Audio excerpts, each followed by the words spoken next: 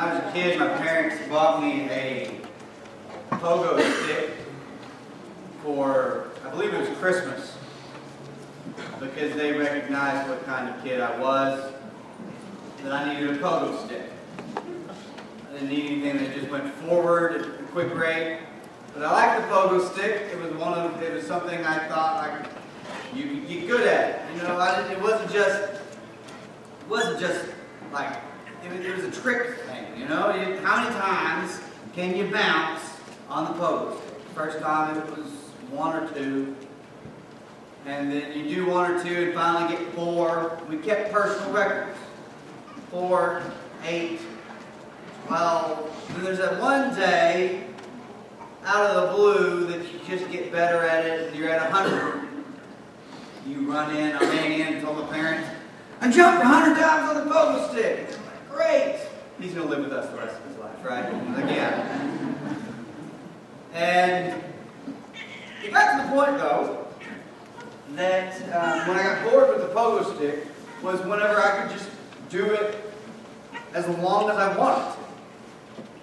I think when we finally quit counting, it was up to 500 times. I could bounce 500 times. I could do it without hands, just grip it with my knees and jump around.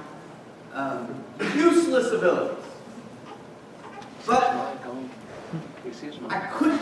What's crazy, I probably could have done it 1,000 times if I wanted to. But I couldn't do it forever. I could do it as long as I wanted, but I couldn't do it forever. And I was always going to mess up. At some point, I was always going to fall off. Always. There's no, or get tired. It wasn't. I thought that's a funnier mental image of me always just bounding into the grass. I just would get tired, or my foot would slip, or my feet would start hurting, or the neighbors would be complaining about the noise. All sorts of things that could have made me stop, make me fail, make the numbers stop counting up. You ever feel like that's kind of the way it is as a Christian? Like even when you're good at it, you're not great at it. Even though when you can be a Christian for a long, like act like Jesus for long periods of time, you're eventually going to fail. It's inevitable. You get tired. Maybe it's time for lunch, and you don't have lunch. There's all sorts of reasons why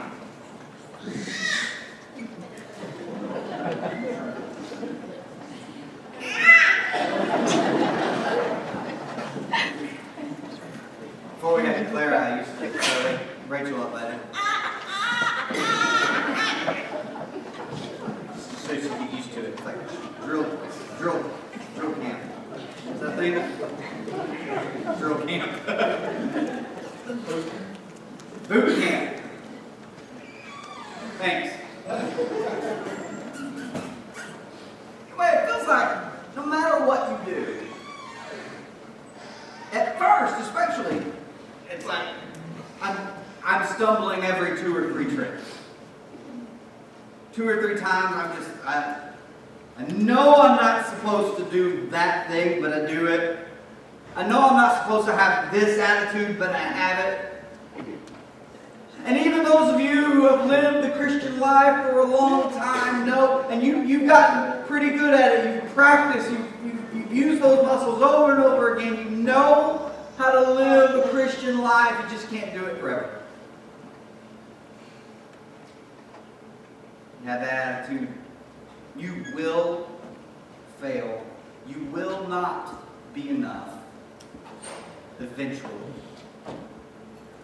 It is inevitable that you're going to fall off. That even when you think, I've got this, I'm in a good groove, I've got this rolling, I have a good Christian. I'm a good employee. I'm a good employer. I'm a good father and husband and wife and mom. Eventually, you fail. You can be good, but you will not be good eternally, and you will not be good inevitably. It is going to happen. That you are going to mess up. That you're not going to be enough. That you're not going to get it all right. And sometimes it feels as though, because we come in here and we talk about Jesus and we say, Jesus is the way, the truth, and the life. Jesus is the way we're supposed to live. Look at Jesus. Turn the other cheek. Look at Jesus. Go the extra mile. Look at Jesus. Sacrifice yourself. Be a servant to all. And you may sometimes walk out of here and think, I can't do it. I'm going to fail. And that's why the Christian needs to regularly remind themselves and probably be reminded of what Paul talks about in Ephesians chapter 1. I know we did 1 through 10 last week, but I want to read it one more time just to get a good run into 11 through 14. But here, I'm not going to do this every Sunday. Start at Ephesians 1 and read into the passage we're studying. But I want you all to be aware I desperately want to, because that's the only way to study this properly, but I just read it on your own maybe too. Paul, an apostle of Christ Jesus by the will of God, to God's holy people in Ephesus, the faithful in Christ Jesus. Grace and peace to you from God our Father and the Lord Jesus Christ. Praise be to the God and Father of our Lord Jesus Christ, who has blessed us in the heavenly realms with every spiritual blessing in Christ. For he chose us in him before the creation of the world to be holy and blameless in his sight. Here he's talking about, he's giving a synopsis of the people of Israel. He went to Abraham and he said, you will be my people and I will be your God. He told that to the people as they came out of Egypt too. You will be my people and I will be your God. You will be a kingdom of priests to all nations. God wanted his people to bless the whole world through their very existence. And he's reminding the Ephesians and all the people who read this letter that the Jewish people, the us, remember Paul here saying us, for he chose us in him before the creation of the world to be holy and blameless in his sight. Notice, not holy and blameless, but the way God chose to see them was holy and blameless. In love, he predestined us for adoption to sonship through Jesus Christ, in accordance with his pleasure and will, to the praise of his glorious grace, which he has freely given us in the one he loves. In him we have redemption through his blood, the forgiveness of sins, in accordance with the riches of God's grace that he lavished on us with all wisdom and understanding. Here, listen. Paul is not, notice he's not saying, for those who are really good at being Jews. He's saying God showed us grace, and God showed us love, and God showed it to us before we were even born. We have this right now, Paul says. We had it before Jesus. This is the story pre-Jesus. They hoped in Christ. They put their hope in Christ. And they had a hope in a Christ to come, a Messiah to come. In him we have redemption through blood, the forgiveness of sins, in accordance with the riches of God's grace, and he lavished on us with all wisdom and understanding. He made known to us the mystery of his will according to his good pleasure, which he purposed in the Messiah, or in Christ, to be put into effect when the times reach their fulfillment, to bring unity to all things in heaven and on earth under the Messiah, under the Christ. And then he says, In Him we were also chosen, having been predestined according to the plan of Him who works out everything in conformity with the purposes of His will, in order that we, who were the first to put our hope in Christ, might be for the praise of His glory, might exist for the praise of His glory. And then he says this, and you. Now this is us. Paul, we're not an us with Paul. We don't. Most of you are not from the Jewish people, are not from the people of Abraham. And so we are Gentiles. Gentiles are just people who aren't Jews. It's the nations. It's the other people. And a lot of the Jewish people in Jesus' day had a disdain for the Gentiles, but God had a love for them.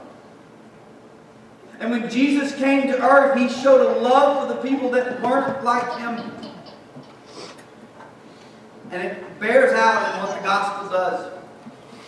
You were also included in the Messiah, in the Christ, when you heard the message of truth, the gospel of your salvation. Did you hear that? When you heard it, you were included. Just the mere fact, just the small little fact that the gospel was announced to you, included you in what Jesus wanted to do. You also were included in this kingdom when you heard the message of truth.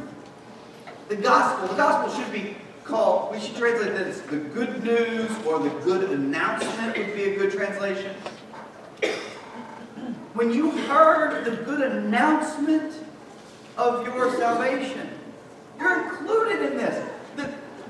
The gospel, the message of Jesus, is not that you have to, that if you can somehow get enough good bounces in before you fall off. If you can somehow run the race long enough without tripping. If you can somehow get it right, just enough, then you will have redemption. No, from merely hearing that the Christ is for me, I'm included. When you believe, now this word believe is the best way to think about it. Anytime you see the word faith or believe in Scripture, a good thing to do is to, now don't cross out words in your Bible. That's against the rules. You can circle it, and out on the sideline, I've watched too many sports. In the margins, write trust. Because the word trust works better as a translation for what this means. Sometimes in our world, believe just means like, I know it exists. Like I believe in the moon. Right? I also trust the moon. High tide, low tide stuff. But that's neither here nor there. But I believe the earth is round.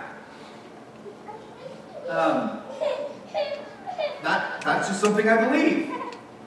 I've never tested it. But I believe it's round. Therefore, that's something I think.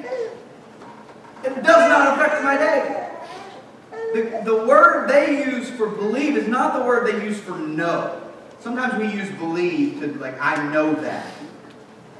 When they use the word believe, or when they use the noun faith, they mean trust. To trust or to put your trust in something. And so when he says, when you trusted that message, that Jesus is for you, that Jesus is, that is your gift, it is your grace too. That no matter how many times you stumble, no matter how many times you fall, God's message is for you, and He does not rescind His love. He does not pull back His grace. It is not a conditional thing. God's love for you remains no matter where you remain. Now you can choose to walk. You can say, I'm out. God still loves you. But when you believed, you were marked in Him with the seal, the promised Holy Spirit. When you trusted, you were marked with Him in Him with the seal, the promised Holy Spirit, who is a deposit guaranteeing our inheritance until the redemption of those who are God's possession, to the praise of His glory. God is saving us because God is good. There's a lot of work to be done. I mean, a lot. Like literally today, we've got to stack chairs and haul boxes and bring tables in. There's a lot of work to be done. The more of us that do it, the less time it's going to take. There's a lot of work to be done, just period, in the Christian life. You have to evaluate yourself, which is exhausting and always unseemly. It doesn't feel like I never come away from evaluating myself feeling very good about it. You have to pay attention to your attitudes and your actions and how you treat your neighbor. There's a lot to be done, and there's a lot to fail at. But your failure does not get rid of the grace of God.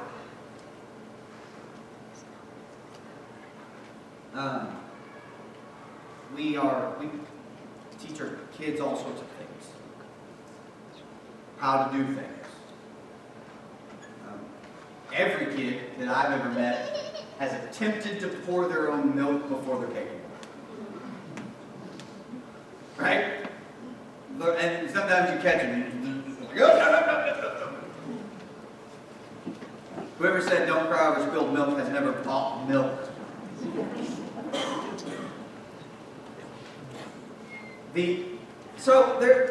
But they get better at it. Your kid just gets better at things. Small things, important things. They're going to be bad at things at first. One of the things I struggle with, one of the things I'm not great at, is I walk into the room and my kids will be playing a song. And if I don't like that song, when I'm not at my best, I will let that be known immediately. I'm like, oh, what in the world is this mess? You can't sing, you shouldn't let a computer help you and make money off of it. What I should say is, what do you like about this? Like, what do you enjoy about, why do you like this particular song? Tell me about it. I should be able to let it turn into a conversation about what they enjoy and what they look for in art. We can call that art. But I shouldn't just jump to that. I need to work. I need to work on that. None of us are there yet. There's always something we could say, I'm failing at that. Your kids aren't going to be there either. But do you ever quit loving them when they're awful at things?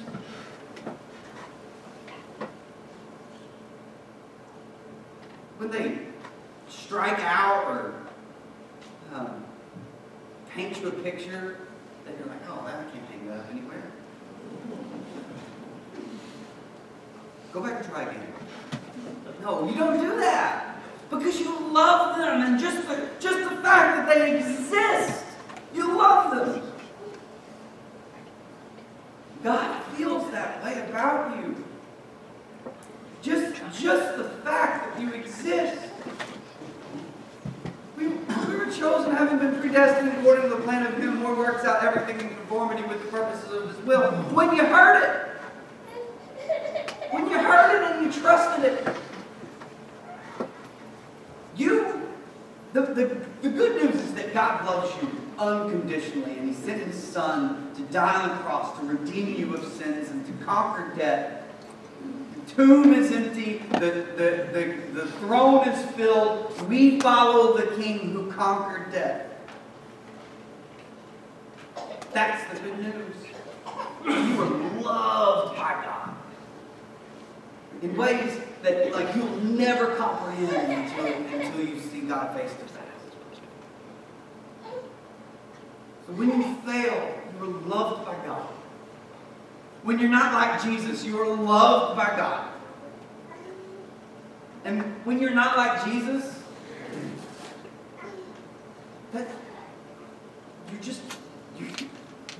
God's going to forgive that. God knew that was going to happen. If God thought you could do it all by yourself and get it perfect, Jesus wouldn't have needed to die. He would have just come and talked.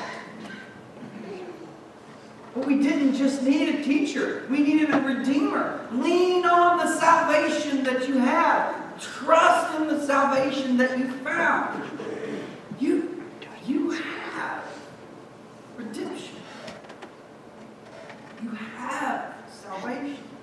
All who have united in Jesus into His death, burial, and resurrection will find that their salvation is solid. We'll find it. However many times you fail. And it's going to look, if you're a new Christian, it's going to look like the time I ran into the kitchen and I told my dad, I got 10. What if he told me, someday you'll get 500, this is nothing? He was excited for me. Even as I failed quickly. You know what I always did after I failed?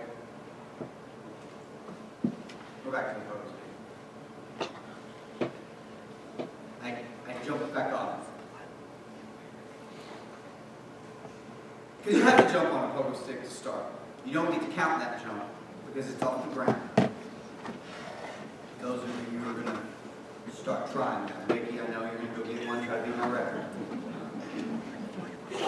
You have to jump onto a pogo stick. You can't just lightly step up onto one and start going. You have to jump onto the pedal, onto the pedals, the stands. You get after it. For some reason, to get better and better at the pogo stick, that first jump was the one I never questioned. So yeah, you may be failing early. You may be stumbling on. But after you do, always continue to trust the gift you were given. Always continue to know that the next time you jump up on there, it will hold you. Next time you lean on the salvation of Jesus, it can support you. I wouldn't jump on a pogo stick now to save my life. Actually, I have. How's that? It's always, pogo stick. The kids got one, and I jumped on it, and we went all the way to the ground. Like the spring didn't even support me. And so I'm just jumping with a spring that's landed. You will. The grace of God will always support your ambitions, your failures, your hopes. So you may feel like you're not getting it all right. That's right. Man, I feel that